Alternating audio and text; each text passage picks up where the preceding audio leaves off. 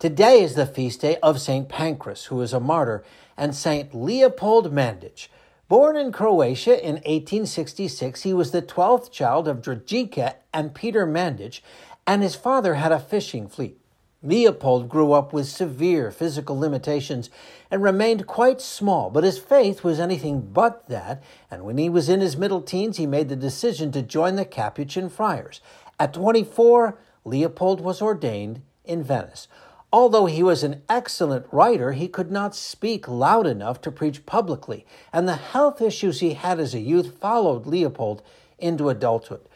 Although he had a hard time speaking to large groups, he was an outstanding teacher and confessor. He was sent to the Capuchin friaries in Croatia and Venice to minister and instruct. Always, Leopold had a dream, not of better health, but that the Eastern Orthodox and Roman Catholic churches would someday be one.